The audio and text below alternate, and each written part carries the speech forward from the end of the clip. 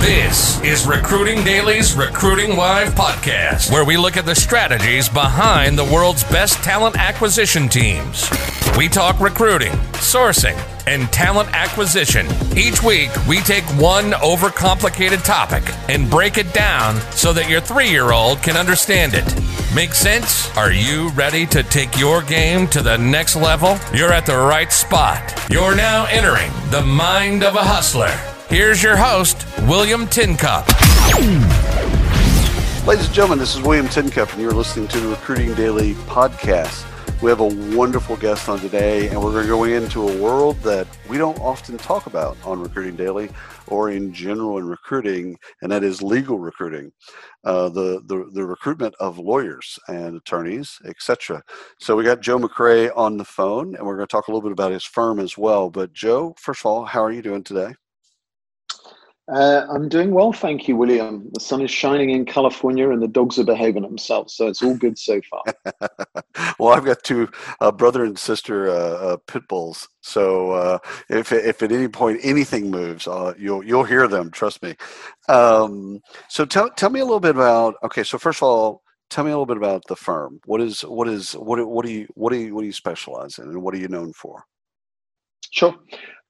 So our firm is rather unimaginatively called McCray, and we specialize really in only one tier of the legal market these days, although over the last 30 years I've handled most aspects of legal recruiting. Happy to chat about that separately. But right now we focus on partner moves, team moves, law firm office openings, law firm combinations, and that's the sector we play in. And we have people in the Bay Area, DC, New York, and London. So I was about to ask if you were global, and that answered that question. Now, for folks that have never recruited a lawyer, and especially someone that's going to work attorney side, take us into how do you source, like obviously you've got a great network, and after doing it for a while, you know a lot of folks, so you know where to look, but how do you source a heart? Because when someone's looking for, we want people that are on partnership track, etc. How do you go about that? Well, so the tier that we're in is actually, I would say, perhaps surprisingly old-fashioned, in the sense that a lot of recruitment, as I'm sure you know from your perspectives across the industry, has been transformed by the internet and LinkedIn generally.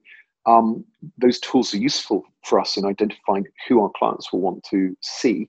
But really, we rely on old-fashioned phone calls and outreach to get a chance to talk to somebody live and present an opportunity and or explain why, if they're thinking of moving, they should be using one of our people as their trusted career advisor. So it's still very much, as one of my partners says, ear to ear. Yeah, it's reminiscent of how executive search is still done today, more or less.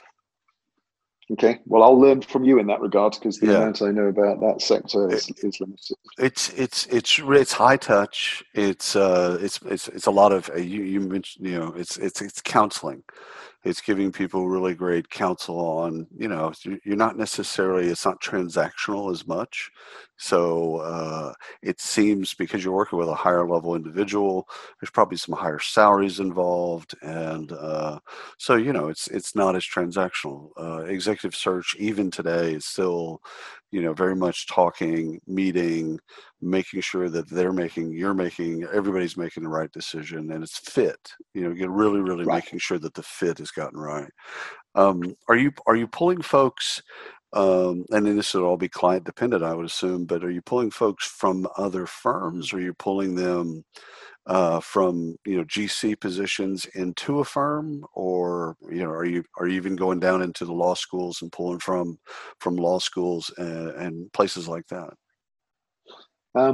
So the vast majority of the work we do is pulling people from firms where they have already demonstrated some success and visibility in their specialization.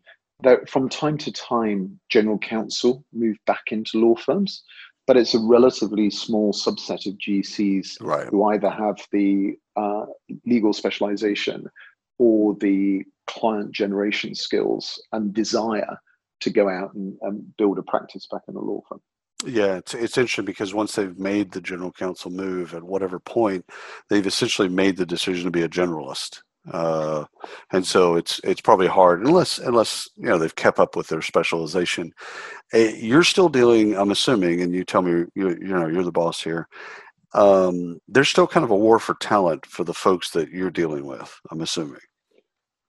Well, when you say still a war for talent, I would frame it slightly differently, which is that the war for talent has accelerated in the last 10 years, and more particularly in the last 5, in a way that has transformed the market for top legal talent, I think, for all time. Is that been, and Joe, first of all, I'm fascinated by this. Is this based on the specialization, people that are just really great at biotech, or is it people that have the ability to generate their own business, or a combination of both? Like what's made that even tighter through the last 5 years? Yeah, I think it's I mean, if you sort of start at 40,000 feet and work down, the overall market for elite legal services in the AmLaw 100 or AmLaw 200 firms, so the top 100 or top 200 firms in the US, has increased slowly, if at all, in recent years. And so firms, if they're looking to grow, have to essentially attract top talent and create momentum by either building new businesses themselves or hiring talented partners who bring revenue streams that they didn't previously have. So that's kind of the first thing. And then the second is that the firms have, either through choice or need or a combination, altered the way they compensate partners, so that top partners perhaps 10 years ago were earning $3 to $4 million, and they can now, those same partners can be making 10 to 12. And clearly that's at the very, very rarefied end of the market. But it has a knock-on effect all the way through, which is that you can have a partner who's making $1.5 million at their current firm, who, because their practice is growing strongly or they're a particular strategic fit with another firm, can command $2.5 million at that firm. And so you're seeing these big differentials in how seemingly similar law firms may value a particular partner and their practice at any given time.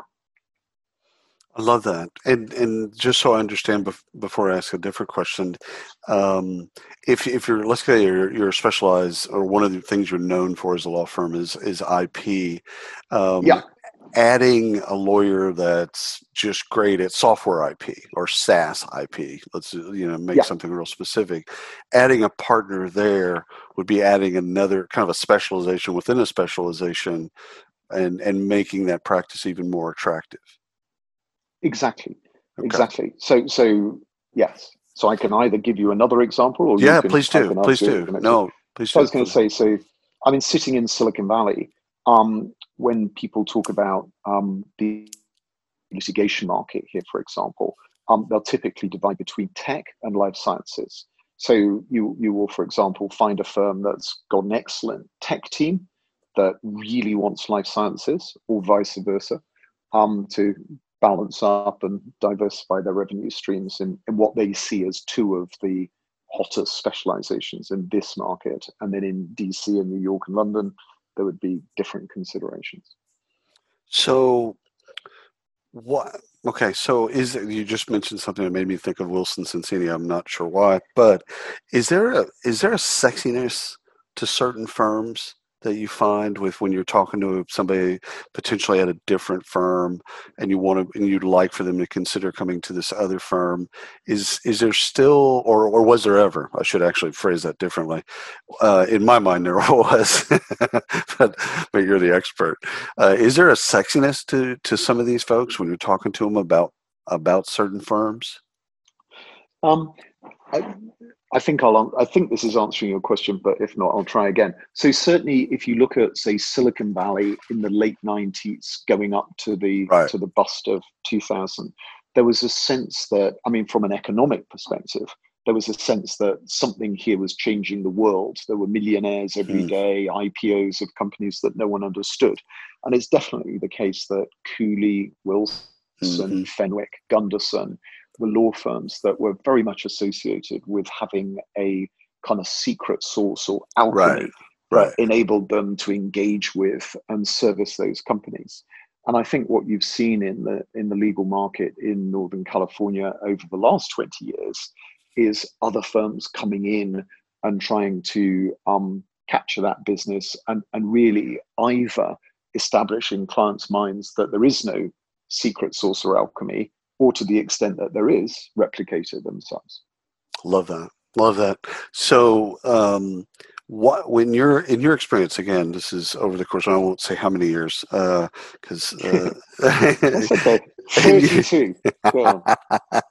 I love that they use the word alchemy in a sentence, which is, thank you for doing that. In your experience, why do partners stay and why do partners leave? Yeah. So I think, and actually I'll sort of bring in the Brit and UK aspect to this, because I think it is, there are some differences between the UK and the US. So the reason partners stay is typically a combination of they actually like their partners. They do feel that there's a culture within their organization that works for them, and that they earn enough money that their lifestyle works and that they have a work-life balance. And they may get called frequently with other opportunities, but there's just no push factor. And one of the interesting things, having spent considerable amounts of time both in the UK and the US now, is that there is a disconnect where a higher proportion of partners in the US will consider an opportunity where there is a material change in comp and really think carefully about it in a way that is still slightly different from a number of the more traditional English partners who, when offered a 2x increase in their comp by an American firm, will say, well, actually, thank you, but I'm kind of happy where I am. Right. And it's often a head scratcher for our US clients that the partners don't engage more readily, given that cash differential. And obviously that's a little bit of a generalization and a stereotype. Sure. And the London market is changing, but it's still there. And then as to why partners do move, if you set aside the obvious points I made about more money or because they're concerned about the culture, there's kind of a smorgasbord of points where it might be the new firm has a specific need in venture capital or private equity where they can step in and take a leadership role. It might be that they're sitting in New York and they have a lot of business in London, and the firm that's calling them has a much stronger London office. And quite often it's seemingly minor interpersonal friction, which the firm they're at sees as kind of low-level noise. But actually the partner moving has got so frustrated, they feel they've been disrespected or not listened to, and it causes them to take a meeting or look outside, and then one thing leads to another. Isn't it amazing? We find that in the other parts of recruiting too. It's like little, somebody didn't take, my request seriously or a proposal seriously. And then that just spirals into this, something that, you can't get it. You can't get the air back in the bottle. I wanted to ask, because you spurred on a kind of a thought of mine as it relates to UK attorneys and partners. Do you feel like they're more conservative just in nature, or do you think they're more loyal?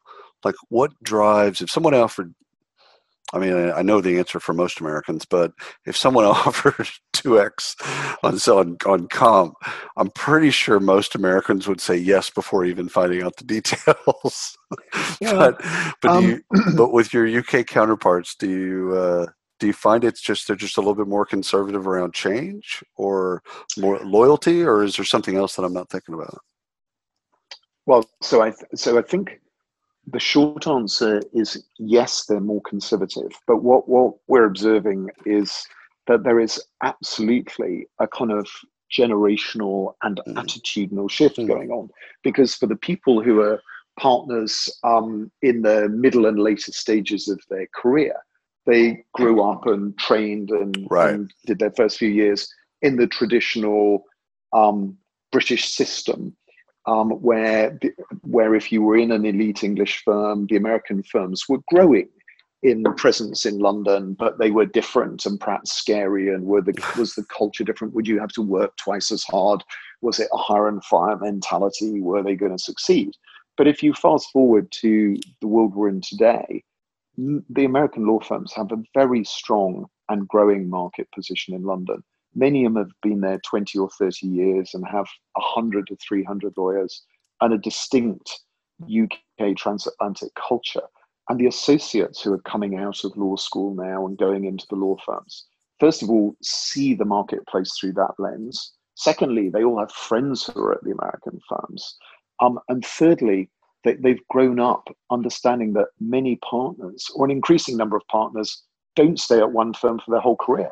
Right. So actually, they're much more open to thinking, well, of course I should be managing my career and open to other opportunities, because the chances are I will be a partner at more than one firm during my X number of years in the profession. So I think it's changing for a host of reasons. Yeah, that is such a change, because you're right. People would come up, it was up or out. Once they stayed, then they'd make partner, and they'd essentially die there. So that's fantastic. And I've got to ask.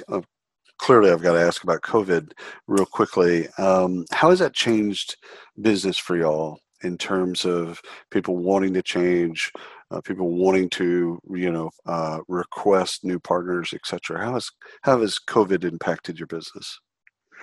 So it's obviously a question on everyone's minds at the moment. And if you go back to the start of COVID, which obviously feels like an awfully long time ago now, in sort of March, we did our budgets and planning on the assumption that our market would come to a screaming halt, because there was just so much uncertainty that everyone would hunker down. And in fact, we have had our busiest year ever, and are likely to be 40, 50% busier than we were last year overall. And there's a couple of factors at play there. One is, even though, let's say, half the market firms have shut down recruiting and are being conservative and just saying, look, we've got to focus on other things, the other half is saying, actually, we're really busy. This is going better than we thought. We want to be strategic in continuing to pick up talent and grow our business even during COVID.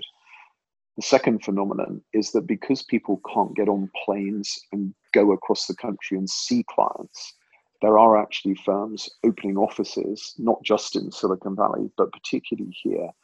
During COVID, the whole thing's being done on Zoom, and done faster than normal, because the partners who are doing the interviewing aren't spending an average of 2 or 3 hours a day traveling on airplanes in business dinners. And so you can just crash through a process much more quickly with everybody sitting at home.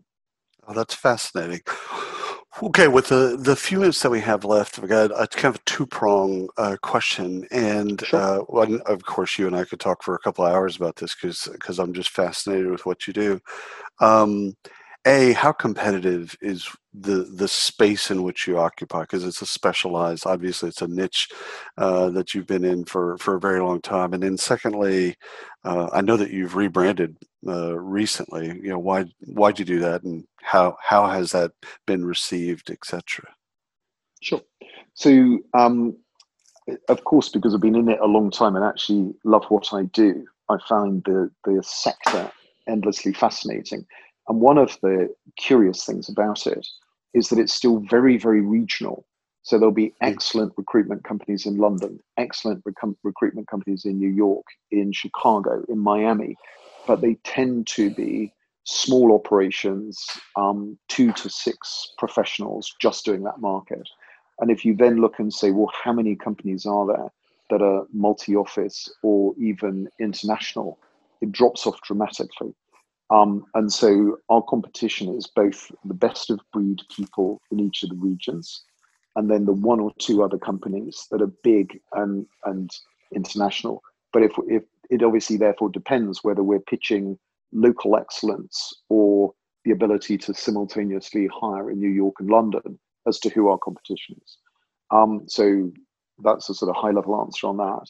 And then as to why we rebranded, it's really quite simple, which is the first two letters of the name of our old company was M Legal, so it was ML, and our main competitor for many years had the same two first letters, and so it was causing a large amount of confusion. We also had a number of people join us from that company, which augmented the confusion, and so we decided to rebrand to one word. We looked at a number of different words, and I'm pleased to say that one of my partners, rather than I, suggested the word that we ended up with. Well, that's fantastic. And the experience, so reception, now that you're not, hopefully we'll have brand confusion with with the other player. What's been the general reception from your employees, people that you work with, your partners, and also your customers and prospects? Well, needless to say, I got a lot of personal teasing about why did it take me so long to choose the name. But setting that apart, people have said that they think it's a crisp and clear look and modern and simple. And then I think we also have enough perspective on our business to recognize that actually there's a danger we become very obsessed with brand and how does it look and how does it feel. But for most of our clients and candidates, they deal with us because they're impressed with the person they're dealing with. And actually, the name of the organization is secondary to, are you their trusted counsel? Are you the person getting the job done? I love that. So with that, if you'll excuse me, I'd better hop, and I know you've got to run. I appreciate your time. I appreciate your school and the audience. Thank you so much for joining us, and thanks for everyone listening to the Recruiting Daily podcast. You've been listening to the Recruiting Live podcast by Recruiting Daily. Check out the latest industry podcasts, webinars, articles, and news at recruitingdaily.com.